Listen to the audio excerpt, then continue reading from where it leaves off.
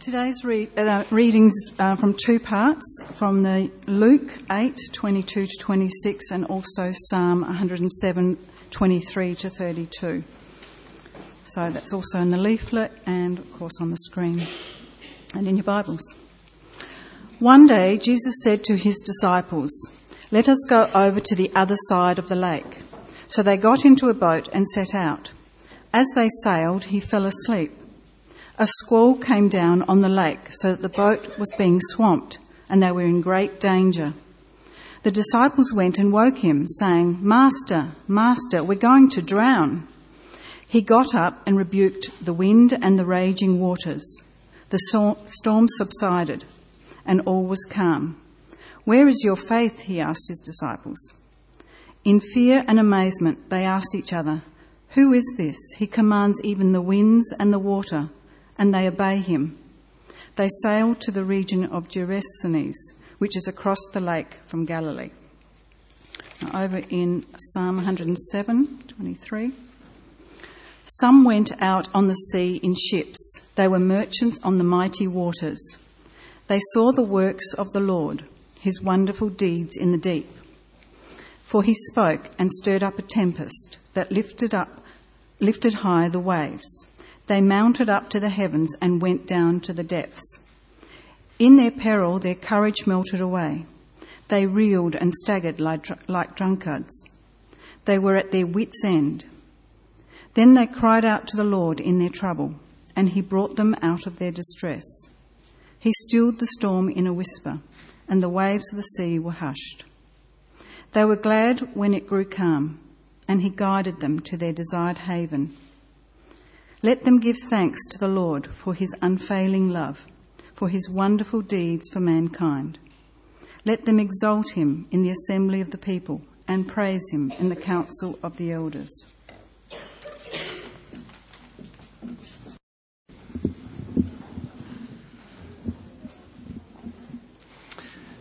By the end of the last sermon, I think my belly button was the thing that was being mic'd, and so hopefully we don't have the same experience this time. Now, some of you are of a similar generation to me. You remember the X-Files. They've had a renaissance recently, haven't they? Yes. So what was the big slogan of the X-Files? The truth is out there. And its second slogan, does anyone remember? Trust no one. Now, think about it. Can you actually work like that? Could you actually trust no one? I don't think it's actually possible to survive. You can't actually operate in a trust-free, in a faith-free zone. Everyone trusts someone or something. So the question I'm going to ask you many times this morning is, who do you trust? Who or what do you put your faith in? Now, if you go out into our community and ask, you get a whole range of options. You get people who tell you that you have to trust yourself. Have you had people say that? You have to trust yourself. And so you got to find the strength from within to confront everything that is there. Some of you have the privilege of going to schools that teach you positive psychology, that teach you to find that inner strength and nurture it and all that stuff. Now, positive psych's got its place, can I say? Trust yourself. Really? Maybe we should trust the government. Yeah, I didn't think that one cut it really either. We're a bit sus of that one at the moment, aren't we? Our leaders stand up and say, trust me, trust us. Sometimes we do, sometimes we don't. It depends what they're asking. When it comes to restructuring the tax system, do we actually really trust them? When it comes to messing with our superannuation with negative gearing, do we trust them? Well, the election's coming up and we'll see, won't we? We're told that we have to trust the human spirit. So maybe it's not people individually, but generally the good of humanity. Now, I wonder sometimes whether people who say this actually live on the same planet as I do and watch the same news that I watch. There's enough out there that I think calls that into question. So who do you trust? Who do you trust? Every now and again I come across some people who say things like this. Have you had people say this to you? I wish I had your faith. Has anyone had that? There's a few people nodding out there. It's quite an odd thing to say, because what it actually says, it puts the focus on believing something, trusting something, having faith in something, not the something that you actually have got faith in. And for some of these people, it doesn't matter what it is that you believe, as long as you believe something. But can I say that doesn't really work? You know, if you're going abseiling and you take a ball of wool, no matter how strong your faith is, the object of your faith, it will let you down. And you will fall down the cliff and the rest will be history. Faith has to have an object, and its value is only as good as the thing that faith is actually in. It's kind of like love. Love must have an object. Love it in or of itself makes no sense. I'm a loving person, you might say. Well, what does that mean if you have nothing to refer to that you love?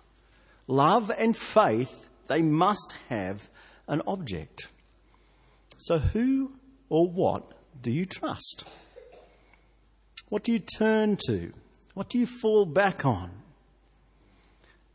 We've been looking over the last couple of weeks at the hard words of Jesus. So 2 weeks ago, follow me. Last week, love your enemies. This week, trust. And our passage that Diana read for us is a passage all about trust. So let's unpack this together. Now, it's probably a familiar story. If ever you've been to kids' church, Sunday school, you've heard this story. It's in Matthew, Mark and Luke, so if you've read one of those, you've read this story. It's a story about a boat ride that Jesus one day says, let's cross over the Sea of Galilee. Now, the Sea of Galilee is a lake, can I say? It's not actually really a sea because it's actually quite small.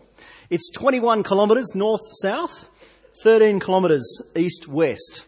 And they were travelling sort of diagonally across it from Capernaum up in Galilee across to the regions of the Gadarenes, so down into the southeast. Okay? And as Jesus said it, you can imagine that the professional fishermen who were there at the time, Peter, Andrew, James, John, they made their living fishing this lake. They're like, yep, got this covered. Totally over this, Jesus. You're talking, this is our comfort zone. We have got this. You sit down the front, Jesus. Look, you're a carpenter and a rabbi. You know nothing about sailing. Okay, you sit down there. We have got this under control. One day Jesus said to his disciples, Luke 8:22, let's go over the other side of the lake. And as far as they were concerned, that's all Jesus needed to say. They have got the rest covered. So they got into the boat and set out. And as they sailed, he fell asleep. So you can imagine they've kind of just quietly pushed him to the front maybe and just sit up there and don't hurt yourself, Jesus. We've got this under control. You can have a nap even. Put your feet up, relax. You know you've been really busy, Jesus. Now, it's idyllic, isn't it? It's a nice, tranquil kind of scene. How much of our life is like this? You look at it and actually go, well, day to day, it's pretty under control. Got this life thing. Don't need you, God, actually to get involved. Got the skills, playing in my comfort zone. We've got some very gifted people in this room.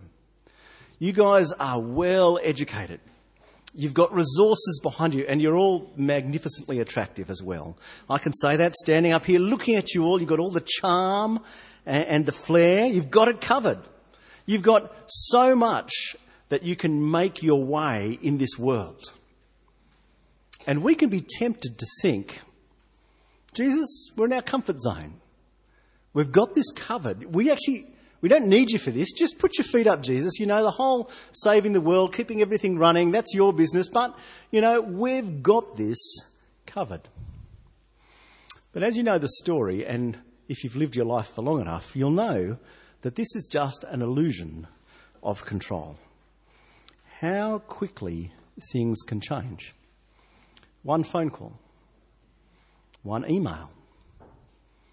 The boss walks out and says, we need to have a talk. One conversation. One moment of distraction in the car. One sentence from a doctor telling you that what you feared has come true. One chance encounter. That illusion of control can be shown for what it is. Life is like this, though. Life, it comes down and it challenges us with that question of who do we trust. It gives us lessons of trust. Now, I've been living now for a while, and I've learnt that there are things in my life that I'm tempted to trust, but ultimately experience, and sometimes bitter experience, has taught me not to trust. Sometimes experience demonstrates just how fragile the things that we trust truly are. Maybe it's the friendships that you build your life around.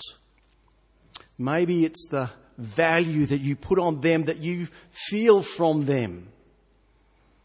Maybe it's the brain that you have that always seems to have the right answer. The looks that make the heads turn. The kids who make you so proud. The wife, the husband, the boyfriend, the girlfriend that just are there for you. They build you up. They make you twice the person you are without them. Maybe it's the job that paid the bills, the roof over the head, the experience of the holidays that you look forward to, the reputation, the relationship, whatever it is that we're tempted to trust. Ultimately, life will show you that you cannot put your trust in these things because they will not ultimately take the weight. So where do we end up? Do we end up just in a black pit of the X-Files, trust no one? Well, that's not the way it is. Ultimately, there is one that we can trust. And how do we know that that one is trustworthy? Where do we learn this? Ultimately, we learn it in the Scriptures.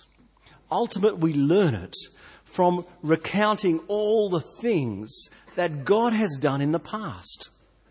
You know, in psychology, they tell you that the best predictor of future performance is past performance. So when we were looking for a youth pastor for Trinity Hills, I applied this psychological thing. I found someone who had no interest, no training, no experience in kids. No, of course I didn't. We found someone who had experience, had training, had desire, had runs on the board, who knew their way around a youth group and go, hey, what about you oversee our youth and kids ministry? We do this all the time. You don't look to give a contract to someone to do something on the house. Let's say you're doing a building project and you find someone like me who has no idea about the way around a building project and say, you've got no experience in the past, you've demonstrated no aptitude for this job, Cameron, you're exactly the right person for the job. You wouldn't do it. If you're looking for someone that is completely trustworthy, you go and you see just how trustworthy they have been in the past. If this person has let you down once, twice, 3 times, 4, aren't they showing themselves to be worthy of trust? Or perhaps not. But we go back through Scripture. Kids Church are looking at the Exodus story, where God saves his people. Diana read for us from Psalm 107. They cried out to the Lord in their trouble, and he brought them out of their distress. He stilled the storm to a whisper. The waves of the sea were hushed. They were glad when it grew calm, and he guided them to their desired haven. God is a God who saves again and again and again. And ultimately, the evidence we have of this is not the Exodus or Psalm 107 or any of the other stories. The ultimate trump in terms of God as the trustworthy Saviour is the resurrection. If God can save his Son out of the grave, he's got what it takes to save you or I. Just want to stop here. A little bit of an aside.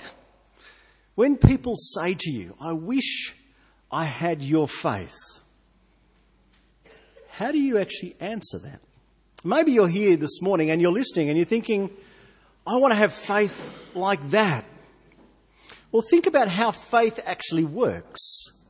Faith works in relationship. Faith is not something that's just abstract. As we actually get to know someone, we get to trust someone or not trust someone. You see how it works within relationship. And we have two great gifts.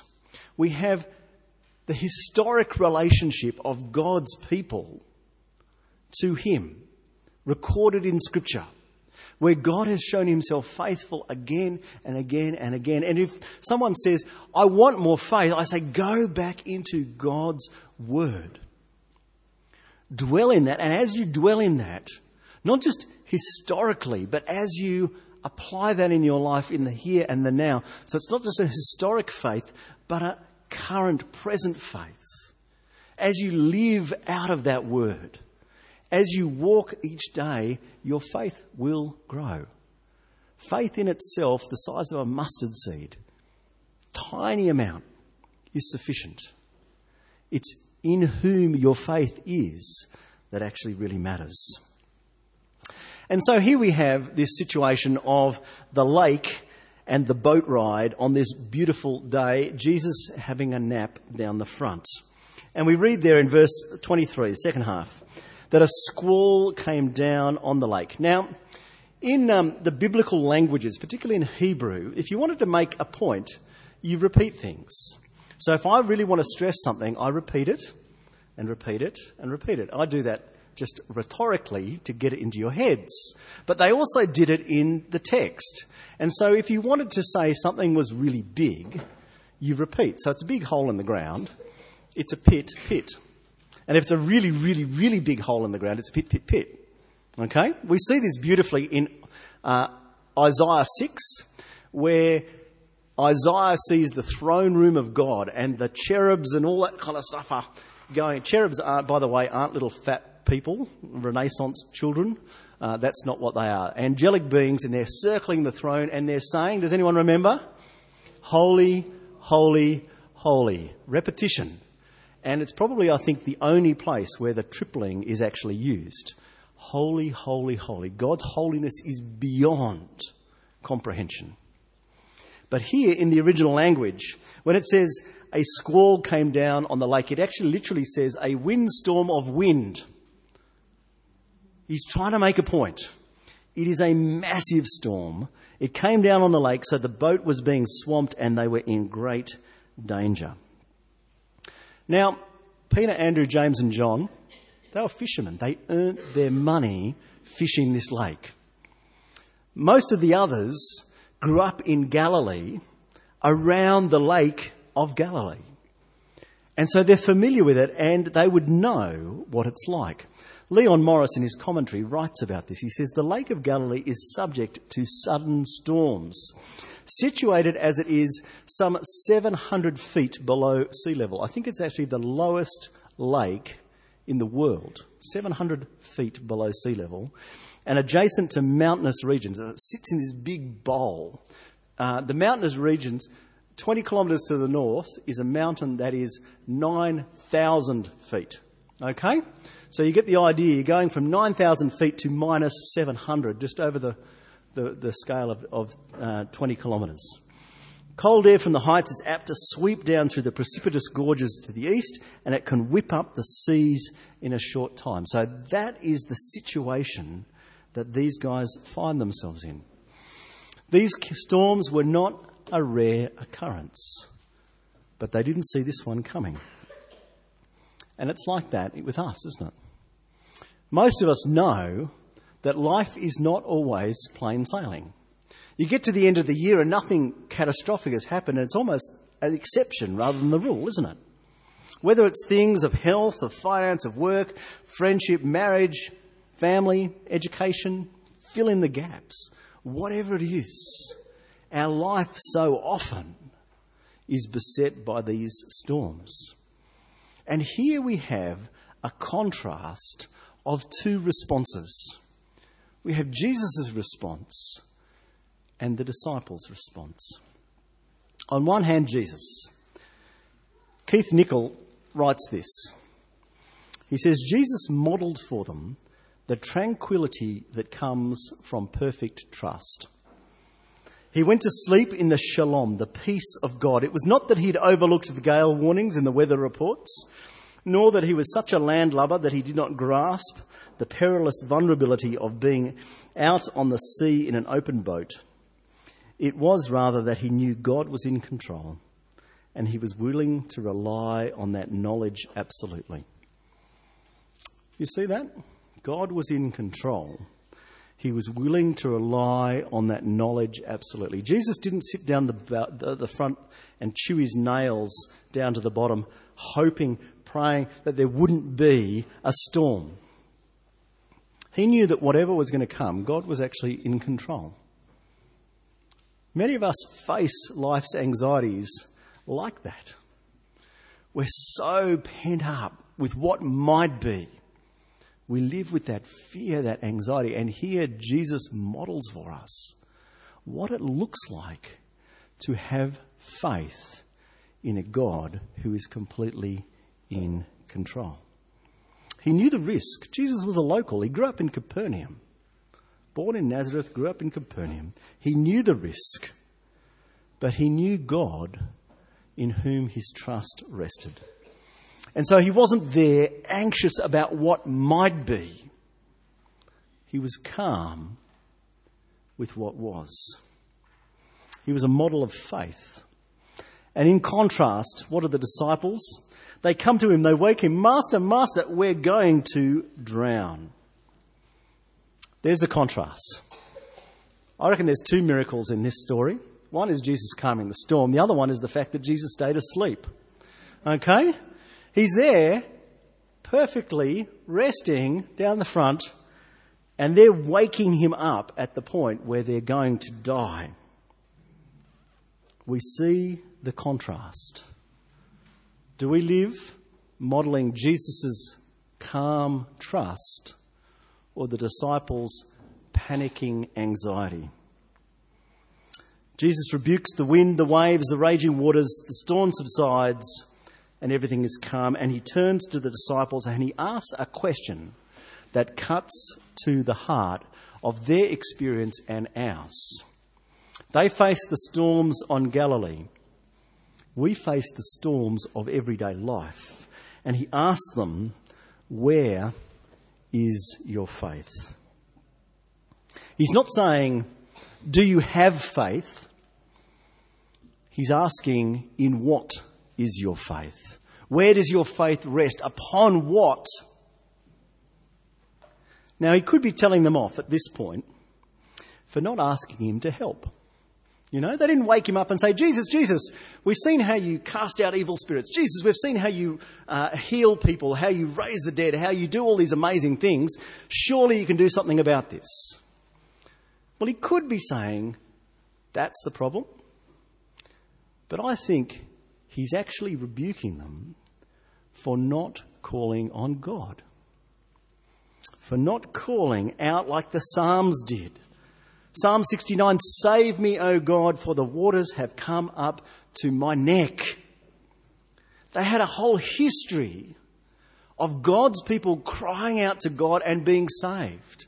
And God demonstrating his faithfulness again and again and again. Not only saving people out of the storm, but sustaining them in the storm. Philip Ryken says it like this. When Jesus said, where is your faith? He was challenging his disciples to live with the same kind of trust, to rest in their Father's care. Jesus here, I think, is a model for us of someone who knows that the Father is perfectly trustworthy. So where is our faith? In what does our faith rest? Because we have even less excuse. We live in a society that is racked with anxiety. Talk to the medicos out there. They will tell you that there is an epidemic of anxiety and depression. Why? There's probably lots of reasons.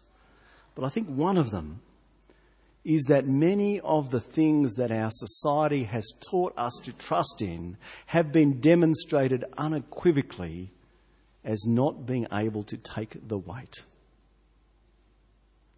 We live with our trust in ourselves, but we know how fragile and broken we are.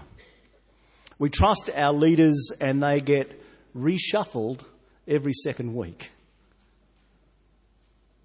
We trust the human spirit and stuff like Salt Creek happens. Stuff like Syria happens. Stuff like Afghanistan happens. Stuff, I could keep listening, happens. We have royal commissions into every human spirit that we can possibly imagine. Where is our faith? Jesus is lovingly challenging us to see that God alone is able to take the weight. We have more reason than the 12 disciples to put our trust in the Father. We have seen that he has raised Christ from the dead. We have the rest of the New Testament that speaks to us that we are in Christ, that we are beloved sons and daughters. We have promises like Hebrews 4. Let us then approach God's throne of grace with confidence.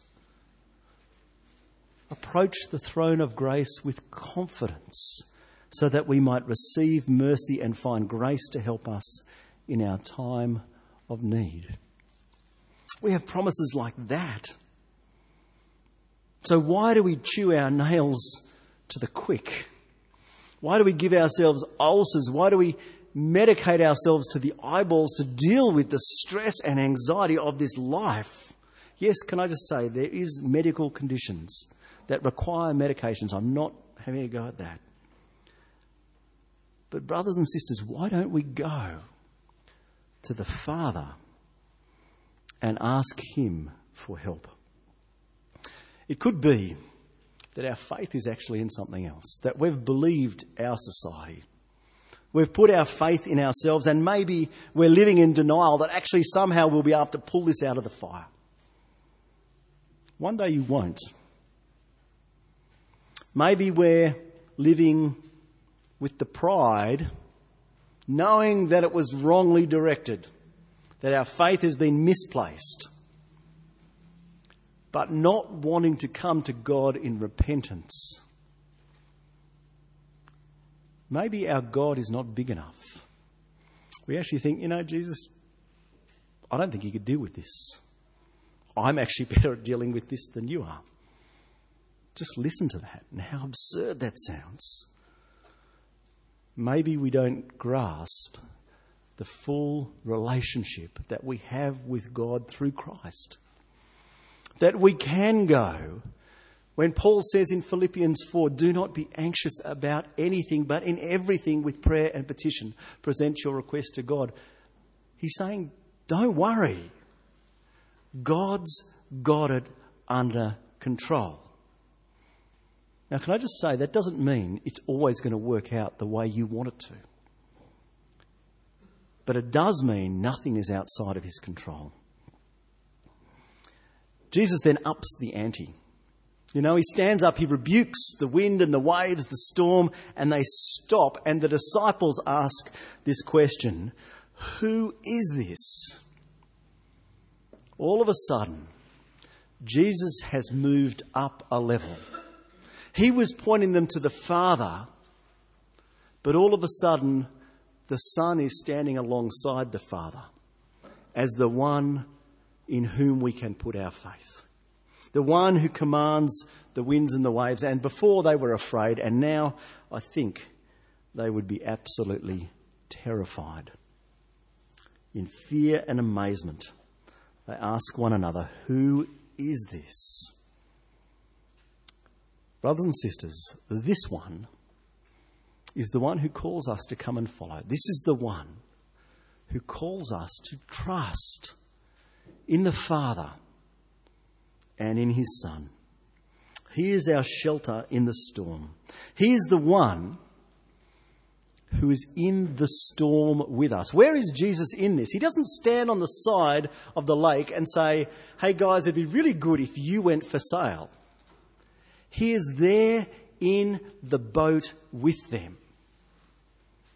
And the promise of Scripture is that by his Holy Spirit living in us, we have the Father and the Son. So much so that when David says in Psalm 23, even though I walk through the darkest valley, I will fear no evil. You are with me. So brothers and sisters, be comforted. God has not set you on his way. Go over there. I'll hang here. I hope you're okay. He is there in the storm with you. Trust him. He is the one also who has total control.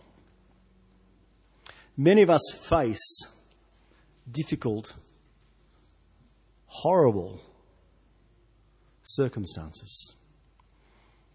I've been here for long enough, I know many of you well enough to know that there are few lives that are not touched by tragedy. Some of us are dealing with these things here and now.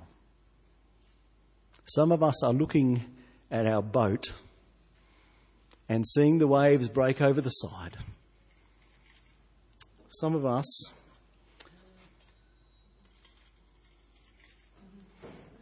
I've got alarms going off on my phone. Maybe Jesus is telling me to stop the sermon. No, that can't be it. That can't be it. Some of us are facing horrible things. Horrible things. We are totally out of our depth. God has got this. God is totally in control. The one who is in the boat with you is the one who commands the wind and the waves and they stop. The one who has broken the power of sin and death. He's got this. Elizabeth Elliot was married to a man, Jim Elliot. Some of us will know that name. You might know another name, Nate Saint. They were missionaries down in Ecuador to one of the local tribes.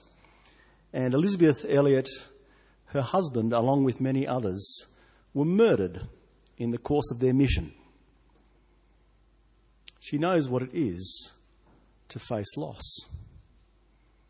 She stayed there and ministered there for a number of years before going back, remarrying and then burying another husband. She got remarried again. And then before she died, just a few years ago now, she suffered with dementia for over a decade. She knew the storms of life. She wrote this: God is God, and since he is God, he is worthy of my worship and my service. Listen to this: I will find rest nowhere else but in his will. And that will is necessarily, infinitely, immeasurably and unspeakably beyond what my largest notions of what he's up to. What she's saying is, I've got a plan for how my life might work out. But I know that God has that plan, and his plan is infinitely bigger than my plan. And he is God, and I am not. And so I rest in that. Brothers and sisters, we don't always know why God has us sail through that storm. We don't know what the end will be like, if there will be an end. Maybe the storm, the waves, the wind will break the boat and it will sink.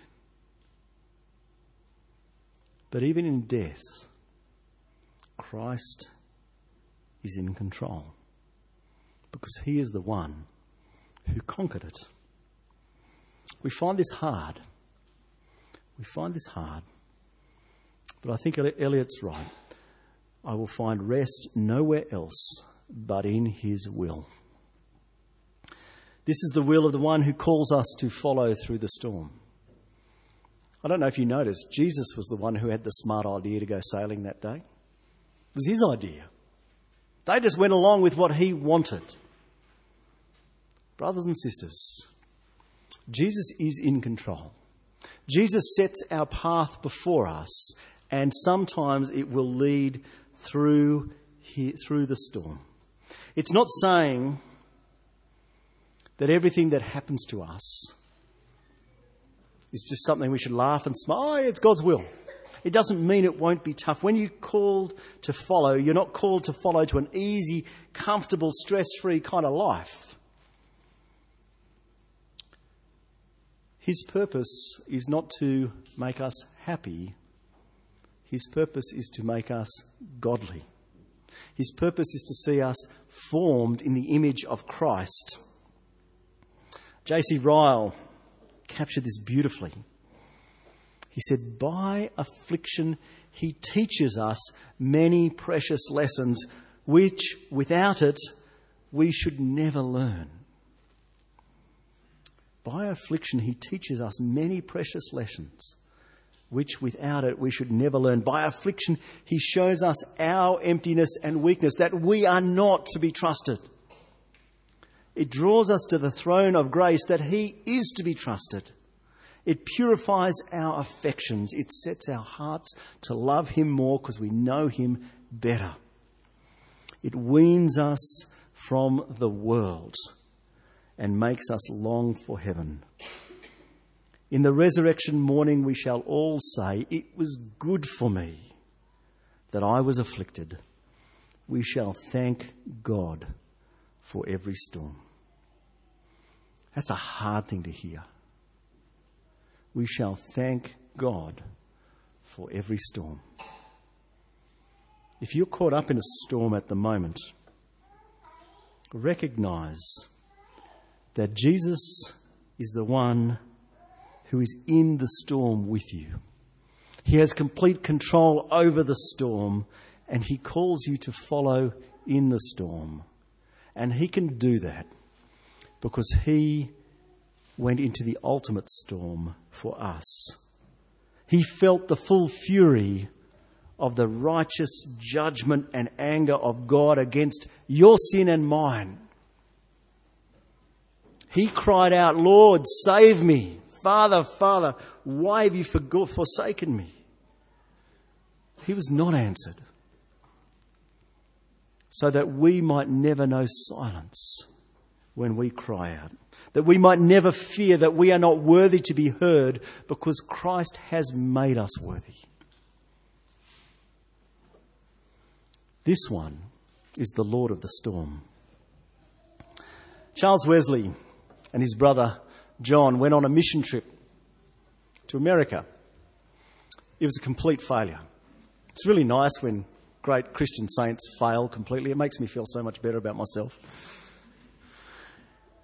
On the way back, the boat they were on was hit in a massive storm. And he wrote this hymn. Some of you might know it. Jesus, lover of my soul. Jesus, lover of my soul, let me to thy bosom fly, while the nearer waters roll, while the tempest still is high. Hide me, O my Saviour, hide, till the storm of life is past. Safe into the haven guide, O receive my soul at last. Brothers and sisters, Jesus and his Father can be trusted absolutely. They have demonstrated it again and again and again. My prayer is that your prayer would be, hide me, O my Saviour, hide, till the storm of life is past, safe into the haven guide, O receive my soul at last. Let's pray. Dear Father, we thank you that you are completely in control. We confess that so often we put our trust, our faith in other things, things that are not worthy, things that cannot sustain us. Father, we are tempted to turn to ourselves, to the things around us, to people around us, to our own achievements. And Father, you in your grace show us that they cannot sustain us. Father, help us to trust you completely. Forgive us when we don't. And by your spirits, tune our hearts to your grace and power. Lord, I pray for my brothers and sisters here who are facing particular storms at the moment, who look around and all they see is the wind and the waves. Lord, I pray for them especially that you would show them that you are a God who saves. You would show them that your grace is sufficient. You would show yourself to be completely trustworthy. Father, help us to trust you in all things. And in Christ's name we pray. Amen.